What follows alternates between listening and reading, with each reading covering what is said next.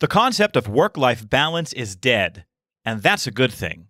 We're talking about what should take its place and why telling employees that you can't always be fair may be good boss strategy. We're starting now on Boss Better Now.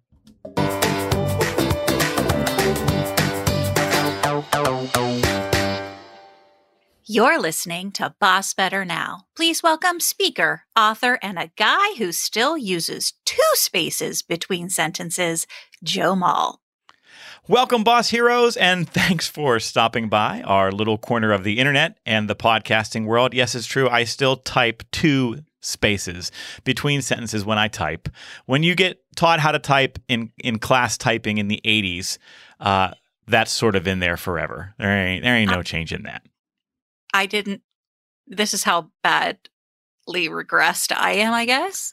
I didn't know that we shouldn't be doing that. Is there a thing that who said? Yes, it is. It is no longer considered proper format. By the way, yeah, spoiler alert to our friends who maybe didn't know that. Apparently, appropriate style now is 1 space between sentences. And apparently it's been that way for a while, but you know, we are the resistance. Us Gen Xers are like, no, I will 2 space it forever because I cannot retrain my thumbs.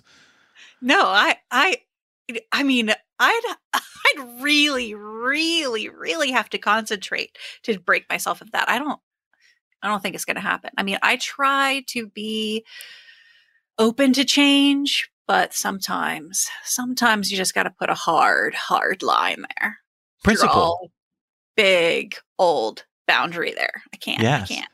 Well, principle is sometimes the reason to do it. In this case, it's probably not principle. It's just muscle memory.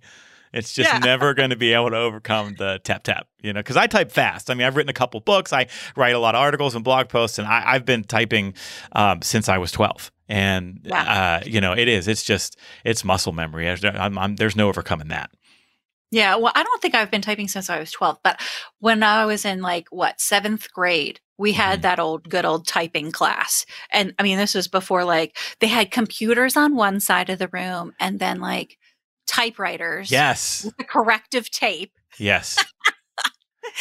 On the other side. And so I learned to type on an actual typewriter, folks. Yeah. My mom had a typewriter and that's where I started. And then we had MS-DOS word processors in the quote unquote computer lab at school. Right. Each of those weighed 260 pounds with the monitor, right? And you got to play Oregon Trail after if you were really good. That's right. Oh, such a great game. What a flashback. You have died of dysentery. All right, well. Just gonna say that. Well, friends, the voice you are hearing is my fabulous co-host, professional coach extraordinaire, Alyssa Mullet. And we're so excited that you're here with us today, whether you're working out or commuting to work or listening in your office. We're glad you're here. And hey, if you've been hanging out with us for a while, you like our little show and you keep coming back, then why haven't you left a glowing review of our show on the Apple Podcast app? I mean, come on, help a guy out, okay? All right. Well, we actually are going to dive in around something that related to a word you just used a moment ago, Alyssa. It was like I teed you up perfectly. I don't even think you knew it. You talked about boundaries. And we're going to talk about some work-life boundaries because, as we've been talking about in recent episodes, we're living in this moment right now where the sins of overwork that have been unfolding for a couple of decades now here, especially in the U.S., have come due. And as we move through what is being called the Great Resignation, and it's becoming harder and harder to fill roles, and people are becoming much more selective to the kinds of work environments they accept and step into, we have to acknowledge that the concept of work-life balance is dead. We've been talking about work-life balance forever during all of these intense work periods where people were driving themselves into the ground, both in terms of time and schedule and volume of work for years. And so we have proven that despite our best efforts, to champion work-life balance and to prioritize work-life balance, we are not capable of work-life balance. If the, workplace 1.0, if we call everything that happened before the pandemic, would be allowed to continue. And so what I'm arguing right now in conversations with others, and what I thought would be fun for us to talk about today, is what we need in its place. And it's something that I'm calling work-life boundaries. So work-life balance, I think, left people to their own devices. Companies could pay quite a bit of time and attention to championing work-life balance, but that didn't actually play out in reality, did it? People were unable to keep up with the pace of their work and the volume of their work, and to separate and actually create true separation between their work and their life. There was no balance. There was this kind of total blending. And so we've proven that we're not capable of it. And any conversations that organizations have had about it for years really has amounted to lip service in a lot of ways. And so I think what we need to do instead is create work-life boundaries. A boundary is a hard border. It's a fence. And so what I'm interested in is what goes on that list. If we want to see stronger work-life boundaries, a healthier separation between work and life, which we know is crucial right now. It's what people want and are looking for in the workplace world, maybe 2.0, that we'll call it, that exists after the pandemic landed. What goes on the list? What are the hardline fences that need to be built and supported by organizations who want to find and attract talent? Wow. Number one, yes to everything you just said. I don't even want to say rest in peace, this concept of, work-life balance, because it was always a myth. We always were delusional in trying to believe ourselves capable of, there's these two things and we're balancing them. We just have to find the right balance. Bull crap. There wasn't ever a balance, because that's landed us right here where we're all at, which is burnout. Burned the heck out. So when we talk about boundaries, this question of what does that look like? How do we shape those boundaries?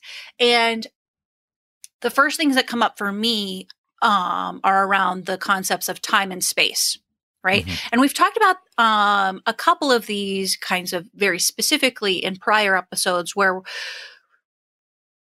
what is the new space of work going to look like, feel like, and the responsibility as leaders to build in so much flexibility, right? And so I think that the first concept of understanding what boundaries we need to shape is to see what is broken the most, and what has been most effectively blurring the heck out of those lines between work and life, right? So looking for the pressure points of, okay, what made us as a whole, or me specifically as a leader, blur those lines? What made me be up till midnight reading emails? What, allowed me to blur those boundaries for myself until I burned out? So there's an evaluation that needs to take place. You're absolutely right. There's some internal work that organizations need to do where they evaluate what the demands are on their folks. I think, and we've been talking about this lately in a couple different ways, but an examination of what are our expectations for what one person can reasonably accomplish in their jobs, and have those expectations become so bloated as to now be unreasonable? Or is our perception of reasonable completely skewed? Because it probably is, especially if we're seeing the kind of burnout and the blurring of the lines that you're talking about. So absolutely, organizations need to take an inventory. They need to go through a sort of internal review process to better understand what are the demands our folks are facing, experiencing, both relative to time, to workload, to stress, to pressure, to communication. All of these are itemized parts of the list when it comes to what that evaluation should look like. You know, when you're talking about that, forgive me, but I hearkened back to my HR days and job descriptions and how many times I went through freaking job descriptions. And it was always this hellish project. But I thought, oh, essential functions of the job, right?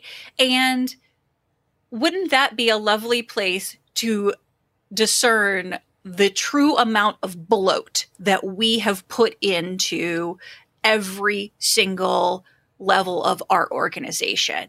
To be able to look at job descriptions across the spectrum, including our own, and say, these are the essential functions. These are the expectations of the essential functions of this job, right? And if there's more than 5 right essential functions of that job, that's somebody else's job too, right? Yeah. You better have another person. There needs to be more than one. And so I think that trying to blow it all up, but in a way that we have some basis for how to blow that up. There are still structures and analysis and assessments that you can use from what has and hasn't worked for us in the past.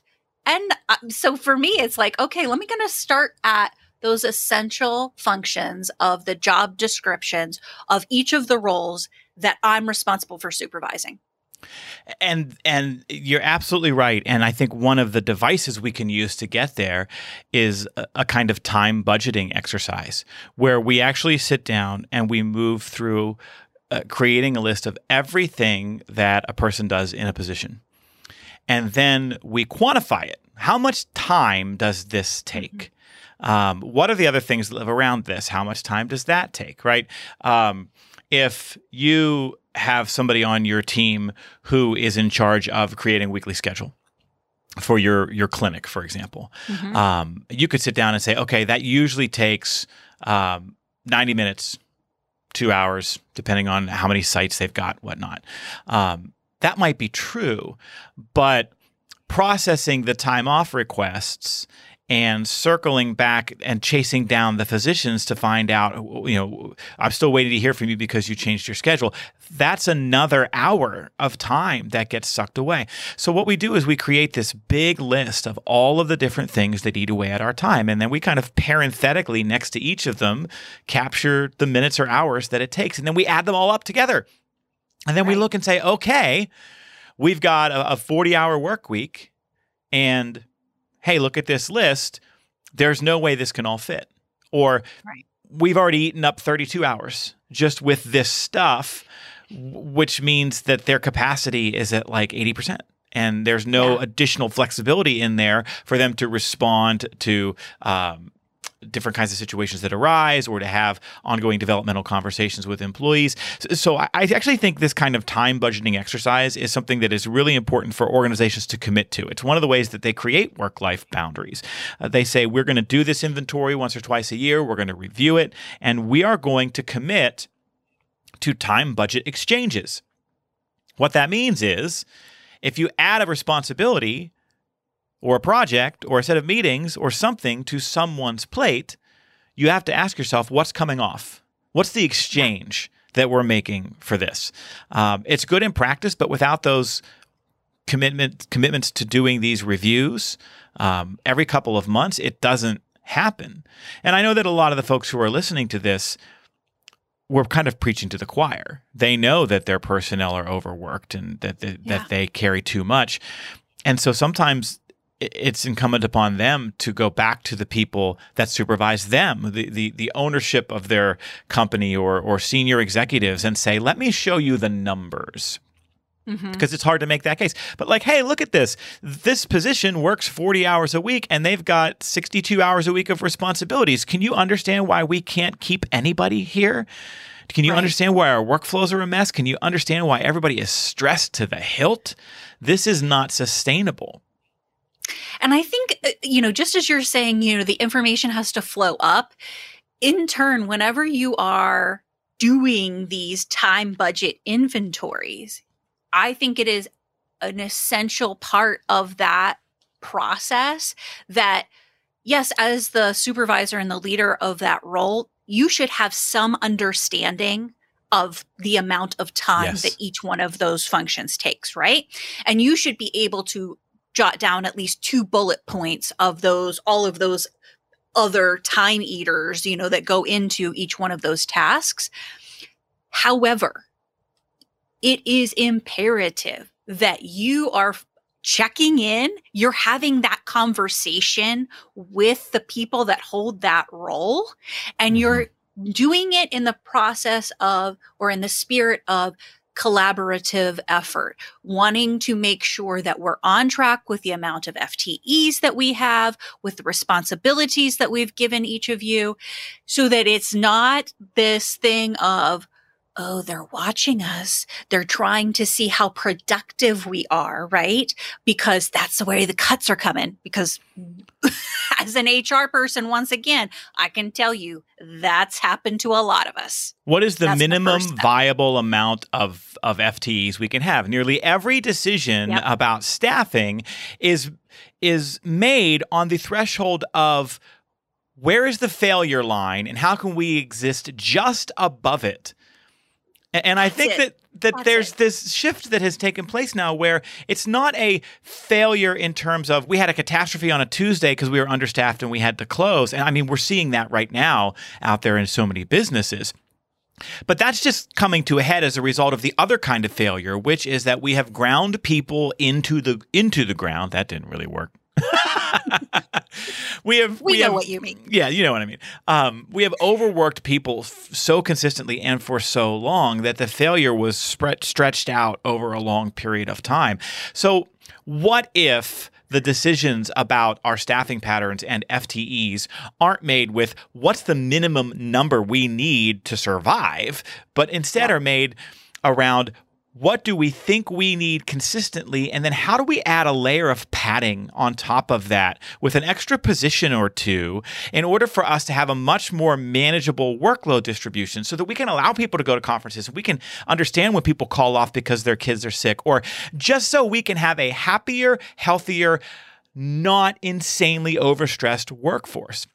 And I know that costs money. I know that affects the bottom line. But the pain that we're experiencing right now and the quality of the service that people experience when we run at a skeleton crew actually costs us more than the investment it would take to add a layer or two position-wise for better workload distribution.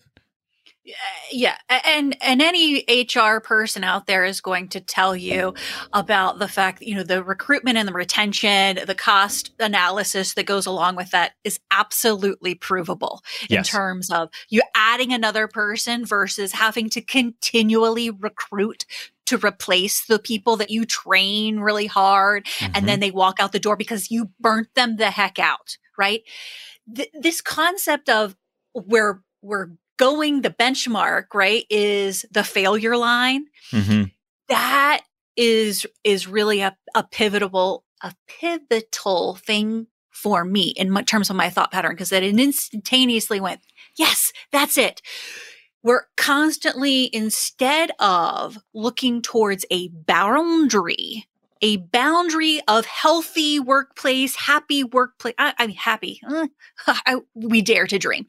Healthier workplace, right? Versus this is the minimum I can get away with in terms of making it work. Yeah. If we can replace the expectation, if we can lead the charge of replacing this is the minimum to this is the boundary that I want to have for myself and my team in order to effectively operate, This is the boundary, not the failure line, because that's Right. way down here. The boundary has to be well above the failure line. Nobody drives to their summer vacation with exactly the amount of gas that gets you the exact mileage, right? You don't look at the map and say, well, it's 360 miles to the beach, so I've got 360 miles worth of gas in the tank. And that's what we're doing in the workplace. That's what, when it comes to staffing, we make the decision based on what exactly do I need at a minimum. If you don't have enough gas in your tank, like, it better not be traffic, better not be a detour, right? Better not get stuck somewhere for a little while, or you're going to have a failure. You will not get where you need to go, and it's going to end up costing you more time and more resources to fix it. I don't know if that analogy worked, but it worked in my head. But And it's not just staffing too. So, because I don't want to turn this whole discussion into a staffing piece. I think it's a huge part of it. I think that workload distribution is a huge part of it. But one of the other boundaries, the work-life boundaries that I think organizations need to commit to is related to leadership development. We know that we can preach until we're blue in the face about how important these boundaries are. But if you don't provide supervisors the training they need to understand when to ask for more and when to push staff versus when to pull back, how to create psychological safety, why it's important not to email your personnel when they're on vacation, right? Most everybody listening to this has worked on vacation. You've Zoomed from the beach, and that's not a work-life boundary. That's just a continued blurring and invasion. And so as part of this, we know that in many places, leaders do not get the ongoing coaching, training, and support that they need to be the kinds of flexible, adaptable, supportive, coaching-oriented leaders that lead to higher levels of performance among employees, who then also have a higher level of commitment and a better work-life, quote-unquote, balance. And so one of the boundaries that companies are going to have to commit to is, how do we continue to provide that ongoing training and support for our leaders at frontline, mid-level, and all the way up? Yeah, I mean, that speaks to the essentialness of the whole time and space, right? Yes. As boundaries, creating the space in which people have, number one, the capacity, right, to go to things and mentally and physically take part, whether that's virtually or not, take part in development, right? That's really critical.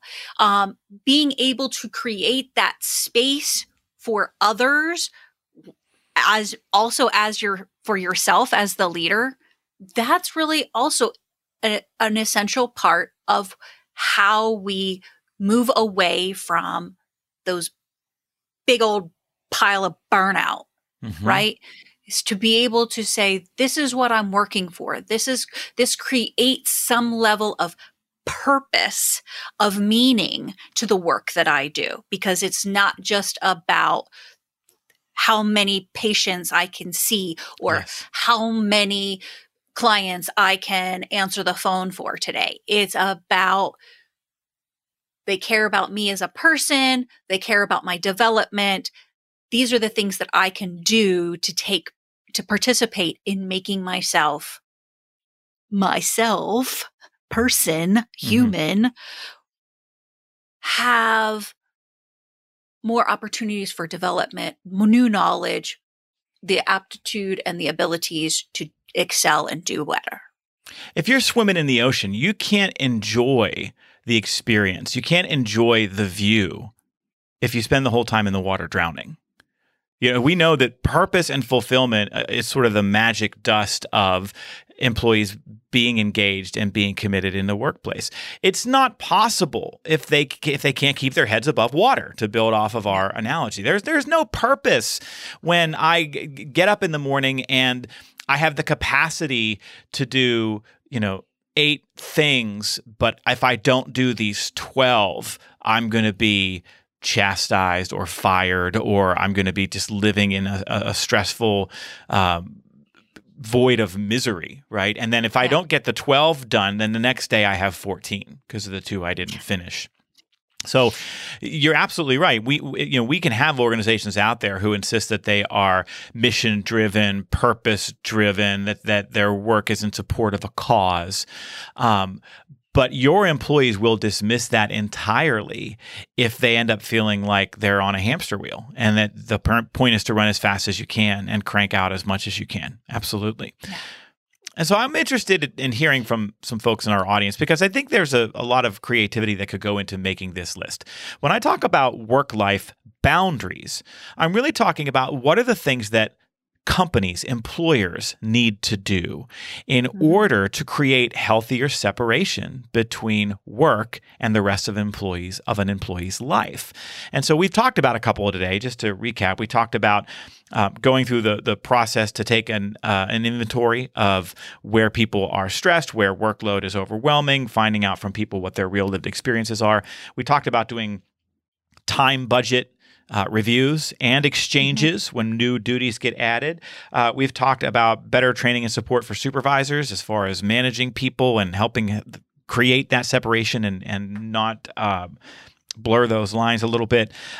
We talked about staffing up as a way to not have so much failure potentially across an organization because we're operating at a minimum threshold. So what else would you say, Boss Heroes? What are the things that you would like to see your companies commit to in order to create work-life boundaries? We want to hear from you in terms of your ideas. And so you can send those to us via email at bossbetternow@gmail.com. If you're watching this episode online on our Boss Better YouTube channel or in any of the blogs on our joemull.com website, just drop a comment in the box below. And yeah, we're waving to you. Thanks for watching the live stream.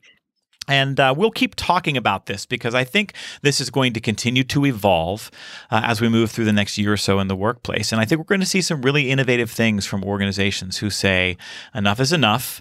We're the most overworked industrialized nation on earth, and something's got to change. And so those organizations who pioneer in that area and who get out in front, they're gonna have access to a wider pool of talent too. And so I think the marketplace is going to help in this regard. Yeah. Since the market itself is people, and people are insisting on a change. Yep. And that music means it's time for the camaraderie question of the week. We know that bosses build camaraderie on teams by making it easier for people to find things in common with each other. That's why here on the show every week we give you a question you can use at meetings to facilitate connection and build camaraderie. And our question this week, Alyssa, is this. If you could wave a magic wand, what household chore would you never do again? I'm gonna, as a person who I have a legit task list so that I know that everything gets done, but I don't have to do everything on a given day, meaning my house is never cleaned on one day. In one day. Parts of it are clean based on what happened that day?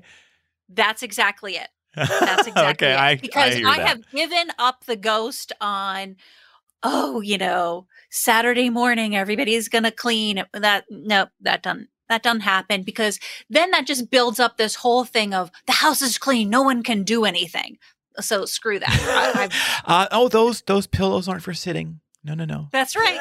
Yeah, right? The candle's burning. Everyone calm down. It just doesn't work for me.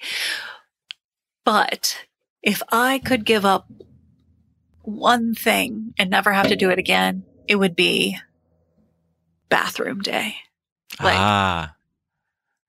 Specifically, my son's bathroom. Okay. If I never, ever have to clean and pry up dried toothpaste and other things, which I will not say on the air again, that would be delightful. That's what I would wave my magic toilet brush on. Yes. And we've got 3 kids sharing a bathroom, so triple it. And welcome to our world. Yeah. Children are disgusting. Just, let's be honest. Gross. Adults are disgusting too. But children are disgusting. Absolutely. So it's bathroom day. You wave your magic wand. This is the chore you would eliminate. It would just happen automatically with your magical wand, your household chore magic wand. Got it. Very cool. Yes. Good answer. What about you, Joe? Are you responsible for a certain thing that you just wish would never have to happen again? That's an interesting question because we do kind of live in that world. Like my wife has some stuff that just kind of lives with her because of her schedule, and I have some stuff that lives with me. And we have stuff that we kind of all pitch in on. If I had a magic wand that could eliminate a household chore, though, and I didn't say laundry, my wife would divorce me.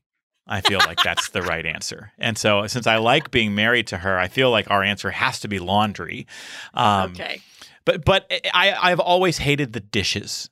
And I don't know why. I've always hated doing the dishes. For a lot of years, I would avoid it in very stealthy ways. And now I've just kind of talked myself into full-on acceptance, which is it's ridiculous that the dishes are the chore that you hate because I've actually timed it. The dishes take me like 9 minutes because we have a dishwasher.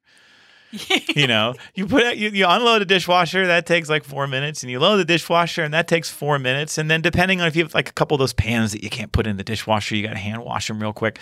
It takes almost no time at all, but it's like an everyday thing.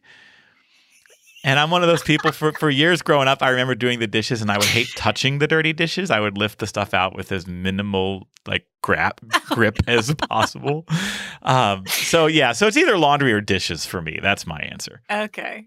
That's so funny because my husband, we obviously, share the house duties, and I cook primarily the majority of our dinners, and so he's generally then always responsible for the dishes, right? Mm-hmm. And he is the same way, but his counter to that is to like as soon as a dish hits the counter, he does it. Like he wants to be on it, which as the cook drives me freaking insane because I was like, I wasn't done with that yet. Like, give me the cutting board back, man. Come on. He just wants it done. And I'm more like, wait a minute. And I'm all like, well, why can't we just buy an absolute ton of paper plates? Because that feels like a really smart solution. And, biodegradable, no styrofoam, right? We're going to be environmentally conscious. But at Costco, you can get plates for days, paper plates for days. I'm guilty of that as well. Good times. And that is the camaraderie question of the week. All right, friends. Well, if you've heard on episodes lately, we're trying to do a fun thing around here that we're going to call your favorite boss book. We want to know, what is your favorite boss book? What is the book that you passionately encourage other bosses to pick up and read from start to finish? We want you to tell us about that. And if you do, we're going to send you some sweet Boss Hero swag. So here's how you do this. We want you to record a short clip using the voice recorder on your smartphone where you tell us your name, the favorite book, who wrote it, and why you like it. Keep that recording under 60 seconds and then email that to us at bossbetternow@gmail.com along with your mailing address. And we're going to play those on some future shows. And if we play yours, we're going to send you this great Boss Hero swag box that we've put together that have some really cool branded Boss Hero goodies in it. You'll get some stuff that actually says Boss Hero on it because we want to reward you for continuing to show up in such a way where you strive to be a better boss. So tell us about your favorite boss book. If we play it on the air, we're going to send you some good stuff. Yay, that sounds awesome. I can't wait to see what people send us. I'm looking forward to it. And that brings us to our final segment this week, Boss Like a Mother. All right, Alyssa, I had an interesting conversation with my son this past week while I was traveling for work. And I thought it was a little bit of I noticed something that I've noticed before, but I kind of noticed it more. And I thought would be fun to talk about here on the show because there is real world application in terms of leadership. So as everyone knows now, I have 3 kids, and Miles, who is in the middle, who just turned 9, he is a scorekeeper. He knows when anybody has gotten something that he didn't get. And so his idea of fair and equity gets challenged in situations when he notices this. And this is especially true with his older sister. If he thinks that she gets something that he didn't get, it's a violation for him. His whole kind of sense of I'm not being treated fairly gets triggered. So I was traveling for work and was chatting with everybody on the phone, and my wife said, "Hey, Miles wants to talk to you." And I get on the phone with him, and I could tell that this battle had been raging for a while. And apparently Lily had gotten a Rice Krispie treat when he was not there. My daughter had to stay home for a couple days from school because a kid that she sat next to got tested positive for COVID, and so she had to quarantine, and it was a whole thing. But heaven forbid, Lily got a Rice Krispie treat, and he didn't. Now, that day, he got something else, so in my wife's mind, it was like, y'all had a treat, let's move on. But no, like this was a violation. So he gets on the phone with me, and for the next 10 minutes, we're talking about that his perception of fair is kind of skewed. He's like, but she got this and it's not fair. And I didn't. And I said, listen, bud, that's not true. That, you had a thing and she had a thing. So we kind of got caught up in this whole back and forth. And the more we did it, the more frustrated he got. Yeah. You could hear him getting really frustrated, like to the point of tears. And I kind of had that moment where I was like, this isn't working. Stop debating with him as to why it is fair. He feels like he's not being treated fairly. And I'm trying to tell him why he is. And that's just dismissing his feelings of this isn't fair. Mm-hmm. I was literally sitting at an airport gate having this conversation with him. So I finally took a breath. I said, you know what, buddy? Maybe you're right. Maybe you're right. Maybe Lily got something that you didn't get. And in this moment, it's not fair. And one of the things you're going to figure out is sometimes life isn't fair. Sometimes we don't all get the same things. Sometimes we don't all have the same luck. Some things just don't play out that way. Sometimes life just isn't fair. I tend to think that it all sort of evens out over time. And, you should know by now that your mom and I try to do our best to make sure that it's pretty even most of the time. But yes, you're right. In this moment, on this day, it's not fair. Sorry for you. And everything changed. He wasn't happy, but he stopped arguing. And there was no rebut to that. And I kind of had that moment where I was like, oh, look at that. Okay, just nailed the parenting. Yeah, it only took me 20 minutes of arguing about the Rice Krispies treat. And it just got me thinking about sometimes we have to lean right into the violation that people say they're experiencing, right? I leaned right into his victimhood, where he was like, I am not being treated fairly. And it was, okay, sure, you're right. You're right. From my view, that's not true. But if that's how you feel, okay, you're right. Life isn't fair. I'm resisting the urge to quote a very classic Dennis Leary routine from his famous No Cure for Cancer comedy CD, where he says, life sucks, get a helmet.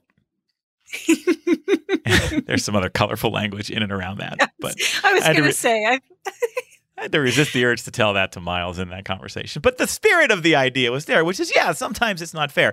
And so I just wonder if there are times when we sit across from people at work who report to us and who we're having conversations with about their victimhood and about something not being fair. If it wouldn't serve us well sometimes to be like, yeah, you're right. Sometimes it's not fair. Yep. Sometimes people get the easier assignment. Sometimes people get stuck with the crappy schedule. Yep. It's not fair. I'm sorry you feel that way. And I like to think it all comes out in the wash down the line. And we're going to continue to try to do our best to make it even out. But in this moment, on this particular week or in this particular issue, for you, you got the short end of the stick.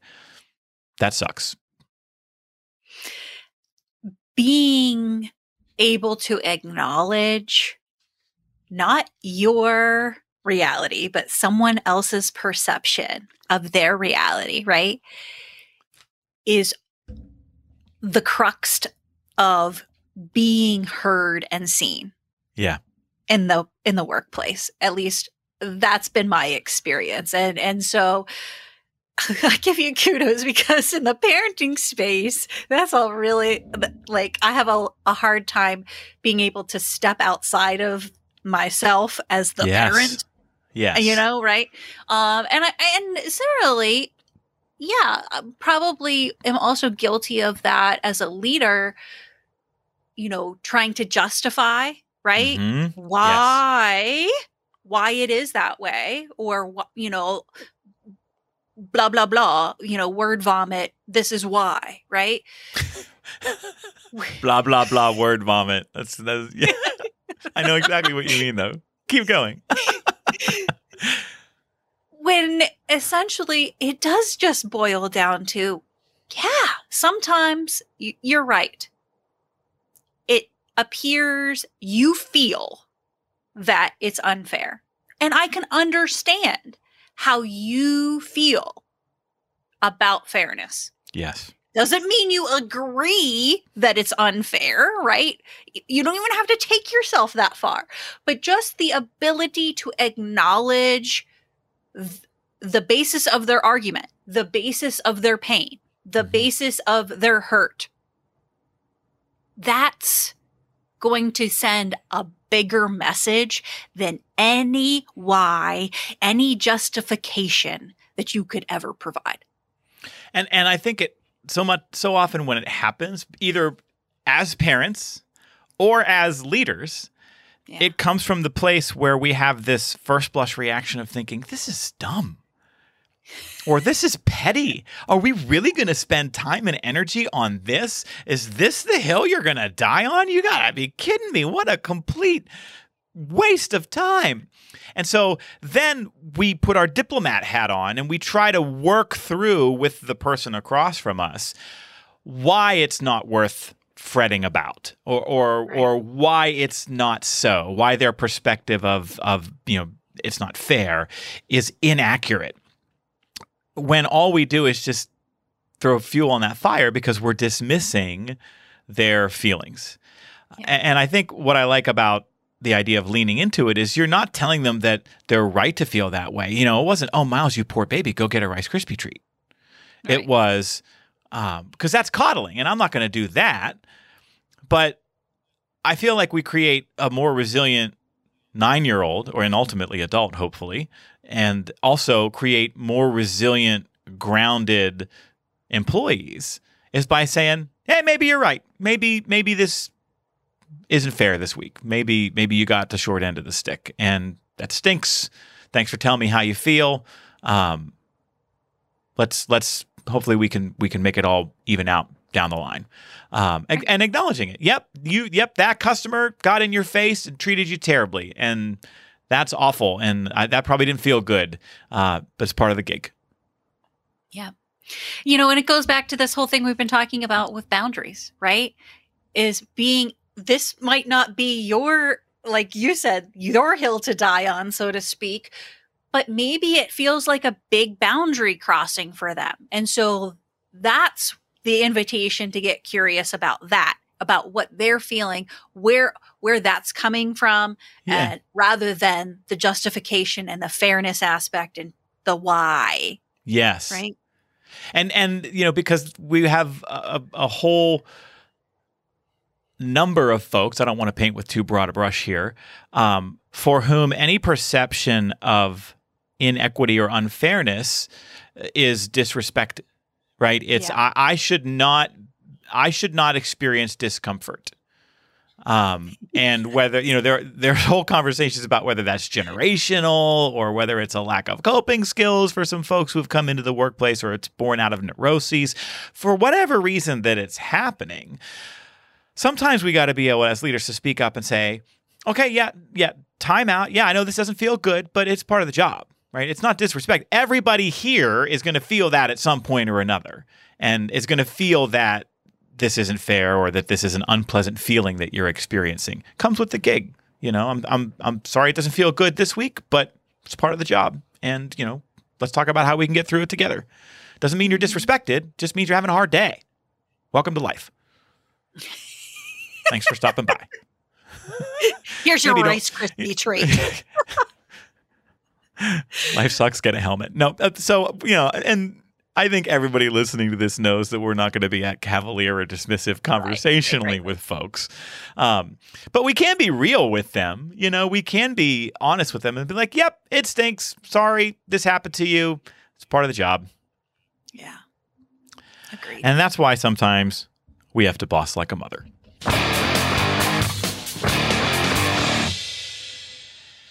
All right, friends, that's all this week for our show. If you like what you heard, please be sure to click like on our videos, subscribe to the show wherever you listen to podcasts, which, by the way, will deliver new episodes to your phone automatically.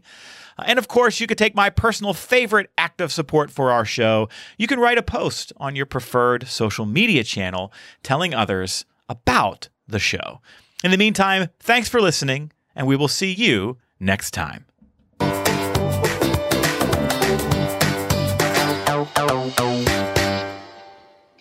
This show is sponsored by Joe Mall and Associates. Remember, commitment comes from better bosses.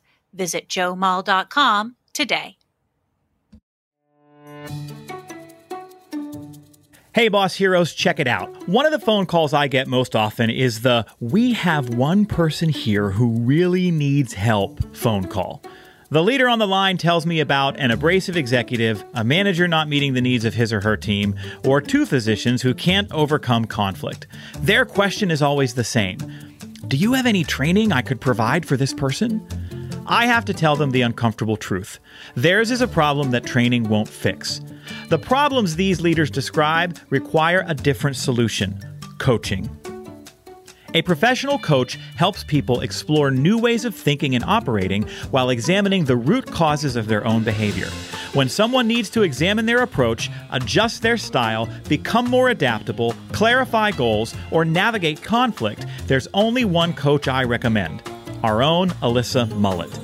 Alyssa is a professional and executive coach who works one-on-one with clients to tackle the issues that live behind closed doors.